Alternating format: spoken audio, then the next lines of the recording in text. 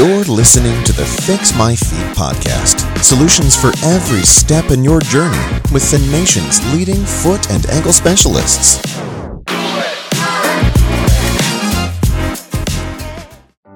While walking, you exert about 3 to 6 times your body weight onto your feet. By the end of the day, that can be a few hundred tons, which is equal to 24 semi-trucks. Your feet support your entire body. But what supports your feet? Custom-fitted orthotics can last about 10 years and are doctor approved to help your feet take the pressure of your everyday life. To book your fitting, go to www.prfootandankle.com now and click the Request Appointment button. We look forward to seeing you soon. Hey everybody, welcome back. This is the Fix My Feet podcast. I'm Dr. David Waters here with my cohort partner, Dr. Evan Lennertz. Hello.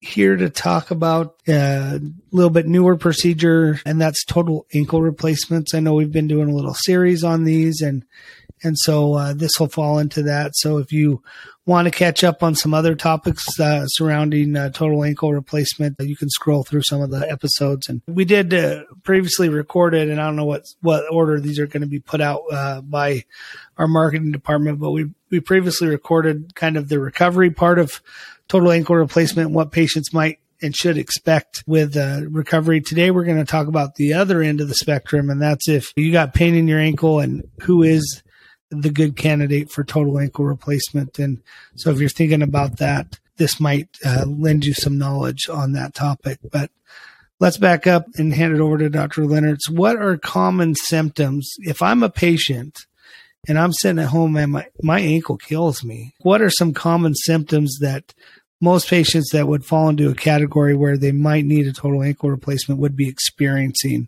on a day-to-day basis?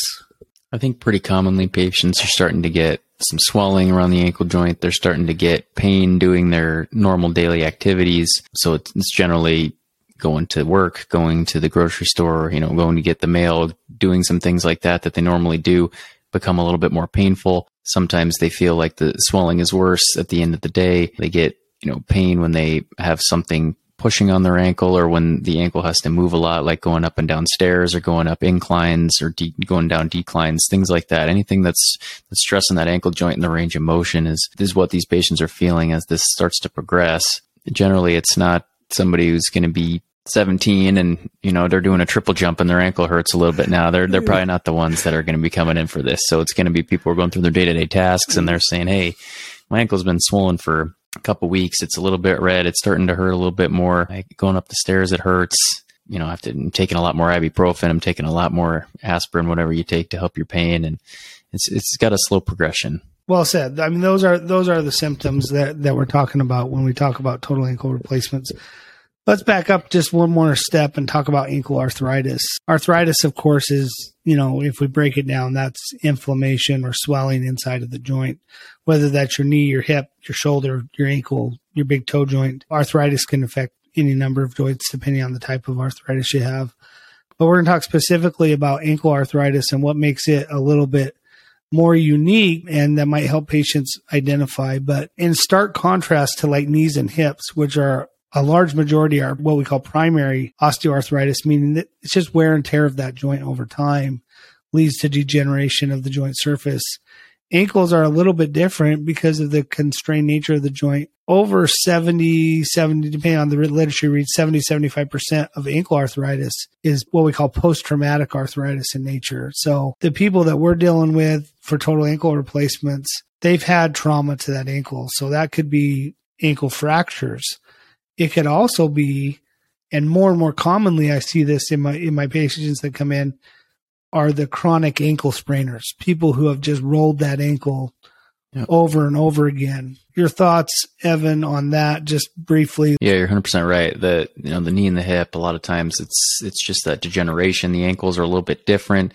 They've looked at some studies about that, the different types of cartilage for the ankle joint, and it's actually a lot more resistant to just primary wear and tear because it's built a little bit differently because there's so much more force per square millimeter or centimeter on the contact points of the ankle joint because it takes so much more of your body weight. And so it's much more resistant to that, but it's very, very susceptible to being inappropriately aligned and causing wear and tear and degeneration that way. And not necessarily inappropriately aligned, but that is part of it. And so when you're talking about chronic ankle instability where their ligaments aren't functioning appropriately, or they have some tendon imbalances and the ankle joint isn't contacting normally and symmetrically, and it's wearing down portions of the cartilage faster than others, then that's that cycle that starts to develop for these patients where they end up with this end stage arthritis and ending up needing a total ankle replacement or another procedure.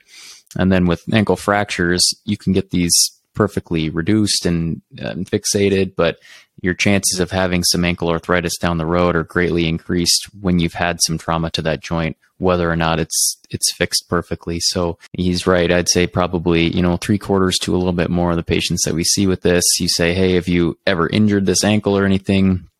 Oh yeah, jumped off something and sprained it really bad or broke it, 35 years ago. And then they're coming in with this end-stage ankle arthritis and chronic pain. Yeah, and so I practice in rural Nebraska, so I deal with these farmers that walk around these uneven fields all the time and pop that ankle over and just I got more work to do. I got more jobs to do. So we just keep pressing forward, which I love them for that, but they've rolled their ankle 50, 100 times. I mean, probably can't even count how many times they've rolled the ankle.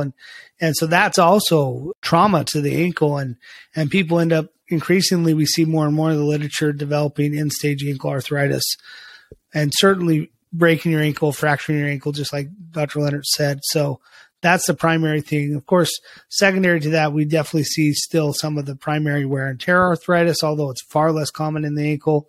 And then rheumatoid, I think, would be the second biggest category that we see in the ankle. So for those of our patients who suffer from rheumatoid arthritis and end up with bone-on-bone arthritis, secondary to the rheumatoid factors, those would be another subset of patients. So if you are rheumatoid, you have rheumatoid, you have ankle pain, it could be bone-on-bone arthritis. If you've had an injury to the ankle, these are some of the things you can be thinking of.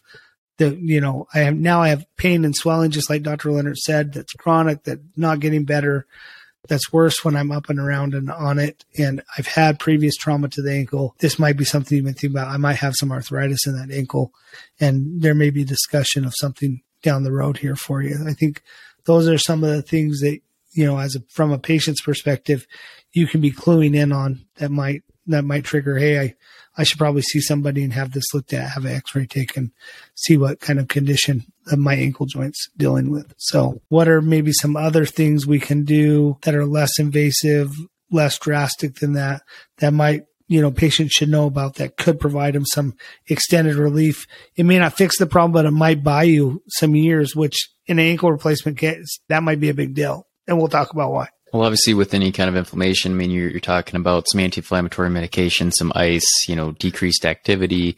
Sometimes compression can help a little bit. When we get a little bit further up, we're talking about possible steroid injection, something to give a little bit of relief, calm down some of that inflammation. There's some topical things you can rub on that are anti-inflammatories. It's difficult when the inflammation is coming from inside the joint to get that to absorb that deeply, but it's definitely an option. And then we're looking at support. When we get past that point, we're looking at something that's going to hold that foot and that ankle in a good position and either allow it to move a little bit less or not allow it to move, so that we're not having the pain, because the movement of the arthritic joint is what's generating the inflammation and the pain. There's no more smooth hyaline articular cartilage that's gliding and allowing for free motion. And so when you have jagged portions or parts that are just bone on bone, like you get in the knee and the hip, that's what's causing your pain. And so a lot of times we'll discuss with these patients bracing as an option, which generally isn't the most popular or well received, especially from the farmer population here in Nebraska, but it's definitely an option and it can alleviate your pain, but it's something that you have to do every day, all day when you're on your feet. And it's something that's going to be part of your lifestyle for the rest of your life, because not wearing it one day allows this thing to flare back up. Just if patients are curious, I want to throw out a couple different bracing options and tell me if you think that they're worthwhile or not. Because, man, I see patients come in with some braces that I'm like, I feel bad. You spent your money on some of this stuff. So if you have ankle arthritis, those like little neoprene sleeves that you get at like Walgreens or Walmart, are those of any use to you? No, I wouldn't wear it for an ankle sprain even. Yeah. So they're just for a little bit of compression, basically, if you have a little, swelling, if you're an athlete or something, but it's not for any kind of structural support. Yeah, no functional, no structural support there. The next thing that sometimes I see, these braces that are basically like a sock that you pull on. Your thoughts about those kind of braces? Yeah, same thing. I don't even know if I could call it a brace. It's just a sock, you might as well just throw on a tube sock. It's about the same thing. It's not stopping you, it's not holding you to better precision. It's not decreasing that inflammation. It's probably not going to do much. So let's talk about maybe some things that are out there. We call them figure of 8 braces, but they're legit ankle braces that usually for patients to identify them, they lace up the front and they have straps that kind of go around the sides of the ankle. Your thoughts about those? Those are better. I think it gives you some support in kind of a lateral to medial direction. Depends on the level of severity of how much we want you to move, but it's definitely a step up with those straps that kind of hold your ankle lateral and medial a little bit better. There's still not a ton of support on the front and back side of that, but it's better than wearing a sock, I guess. Generally, these patients need bracing that's what's called an AFO, or ankle foot orthosis. And so there's various levels and different kinds of AFOs out there. But if you're thinking, hey, I'm happy with the brace, so I'm more comfortable in the bracing category, that's fine. But generally, once you think, Evan, that's the kind of brace that you're going to need to be in and wear every day. Yep. And a lot of times these are, custom made for you. So they're 3D scanned. And so they're built to your anatomy, which makes them as comfortable as they're going to be. But it is an apparatus that you have to put on and, find the right shoe gear that's going to fit with it, and something that you're going to have to take on and off every day. So they do work. People have great results with them, but it is a commitment. Okay, good. So we've kind of given some background, some history about ankle arthritis, some of the options you might think about, things you can try at home or work with your doctor, surgeon, primary care doctor about some of these options.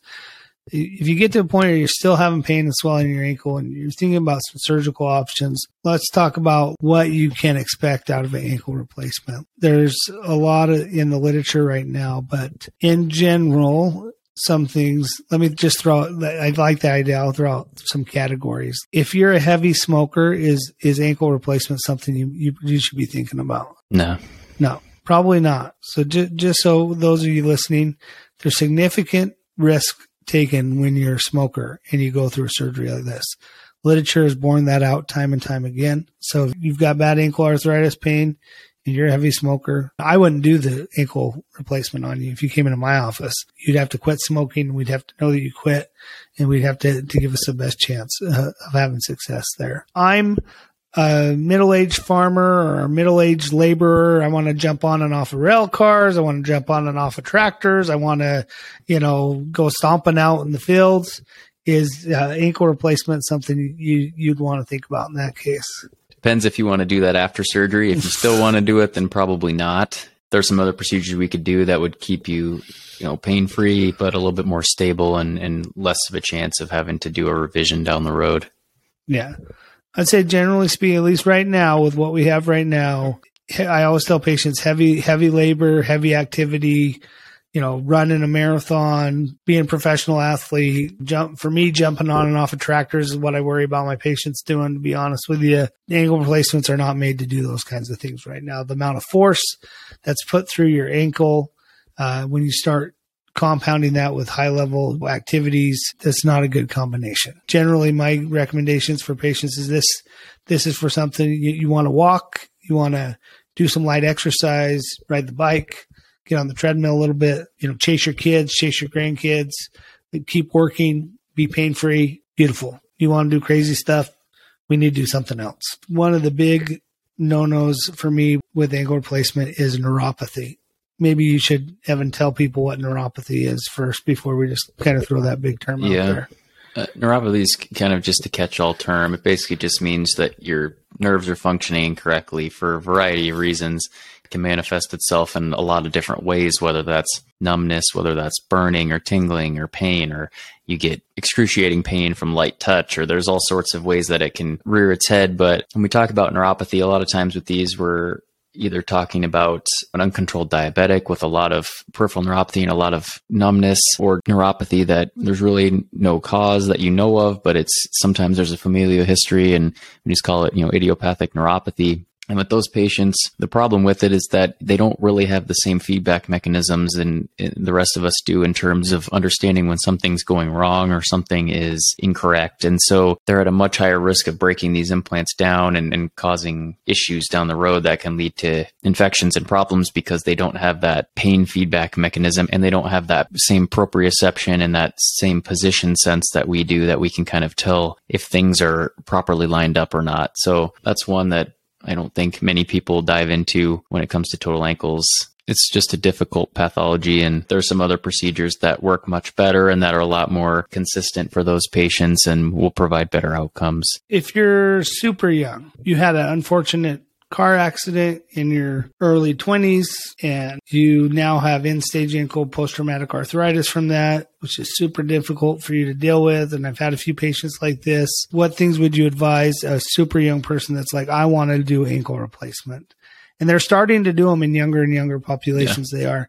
But what things should they be aware of that might be down the road for them? Yeah, I think they're kind of right in that spot where you can basically talk to them about a bunch of different things, but there's some caveats to it. And I think it kind of depends on their level of activity. And like you said, people are starting to do these in younger patients. They work a desk job and do some stuff, they ride a bike or do some swimming, but they're not, doing kickboxing or anything like that. And they're not farming or doing any cattle or anything out like a heavy lifting type job, no construction. I mean, I think you could reasonably have a discussion with them about a total ankle, but things that they need to be prepared for are the fact that their implant is going to not outlive them, right? So they're going to have to have a revision at some point. These implants are synthetic and they break down, and there's really no way around it at this point. And that goes with anything. That goes with any other implant we use, or including total knees and total hips and total shoulders. They have a lifespan. And so in older patients, they don't have to worry about it as much because the implants have gotten a lot better and they last much longer than they used to, and they're a lot more predictable. But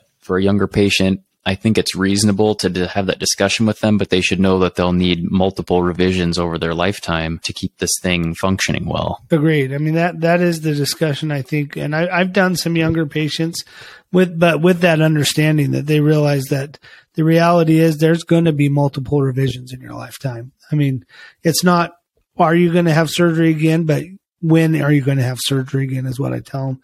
And I always tell patients, any total joint is like putting car parts inside of a human body. That's what it's like. You're putting synthetic parts inside of a human body, and there's going to be breakdown over time. And when we still have, a 30-year-old, we still have potentially 60, 70 years of life still ahead of you. There's going to be some revisions that are going to come down the road for you. So in an ideal world, when we paint an ideal picture of who's a great candidate for total ankle, generally you're older, you're retirement or older, the longer we can wait to put it in, the better the scenario, because the chance that you'll outlive the implant and not need a revision improves the older you are. So your body habitus is not crazy. You're not don't have huge BMI. And we didn't get a chance to talk a lot about BMI, so it's probably for another podcast. But the literature has not shown necessarily that BMI is an absolute contraindication with it.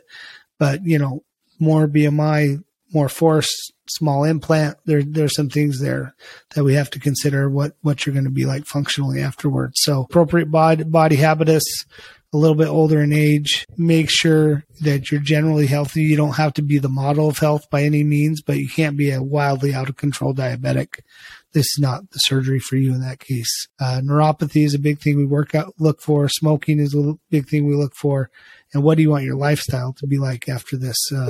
Are some things that we really look for that you should really consider if you're thinking about, is total ankle replacement the right surgery for you? On the positive note, I want to highlight with all of this, we have the 4th generation implants, and their survivability, 10-year studies, is over 90% in the last several published data studies. So I think the implants are very good. The techniques are very good, which we're going to be talking about in the future. So I think that it's a very good surgery for the right patients. And hopefully we've given some pearls for you to have good discussions with. Some parting thoughts, Evan, about total ankle replacement? Just a quick piggybacking off what you said. I think that if you kind of meet those criteria you're going through, now is as good of time as there's been to get an ankle replacement. They're doing extremely well over, long follow-ups, 10, 15 years. So definitely don't shy away from it. If that's something where you meet those qualifications and you're having pain, through your day-to-day life, it's definitely something to talk about. The lifestyle that they want to have, the level of activity, and why we're shying away from total ankles. What we're leaning more towards is either, bracing, continued conservative care to keep you comfortable, or we're talking more about a fusion procedure most of the time where we take away the pain from that standpoint, but you're not gaining any range of motion back. And the difference is that without an implant in there, you can jump on and off things. Once this is healed, you can do things that are a little bit more high impact because you're not worrying about those components failing. And so that's why we care so much about what you're wanting to do and what your goals are in your life once you get to be pain-free. And so that there are other options if you don't meet those criteria for a total ankle replacement that we'll probably touch on in another podcast. Absolutely. I think it's a thrilling time. And for those of you who are the right candidates and you think that this might be good, find a good surgeon, go and get a consult. As Dr. Leonard said, there couldn't be a better time to do this. Survivability is greatly increased, and it really is, when you're the right candidate, it's a life-changing surgery for most of these patients. The decreased amount of pain, the improved quality and function of life, and decreased amount of recovery as opposed to like an ankle fusion or some other types of fusions that might have happened in the past have really enhanced things for patients. So it's an exciting time. It's a topic that our practice is extremely passionate about and that I am definitely extremely passionate about. So we're going to keep talking about it. And so I look forward to discussing some of those topics in the next coming episodes. I'm Dr. Waters, Dr. Leonard. This is the Fix My Feet podcast. Hope you've enjoyed the discussion about, are you the best candidate for total ankle replacement? Look for us on social media, Platte River Foot and Ankle Surgeons on Facebook, TikTok, and YouTube at Platte River Foot and Ankle Surgeons on Instagram, or check us out the Fix My Feet Facebook page. Drop your comments. We'll make sure we address those during future episodes. From all of us here, look forward to the next episode. Thank you. See you next time. Thanks for listening to another episode of the Fix My Feet podcast.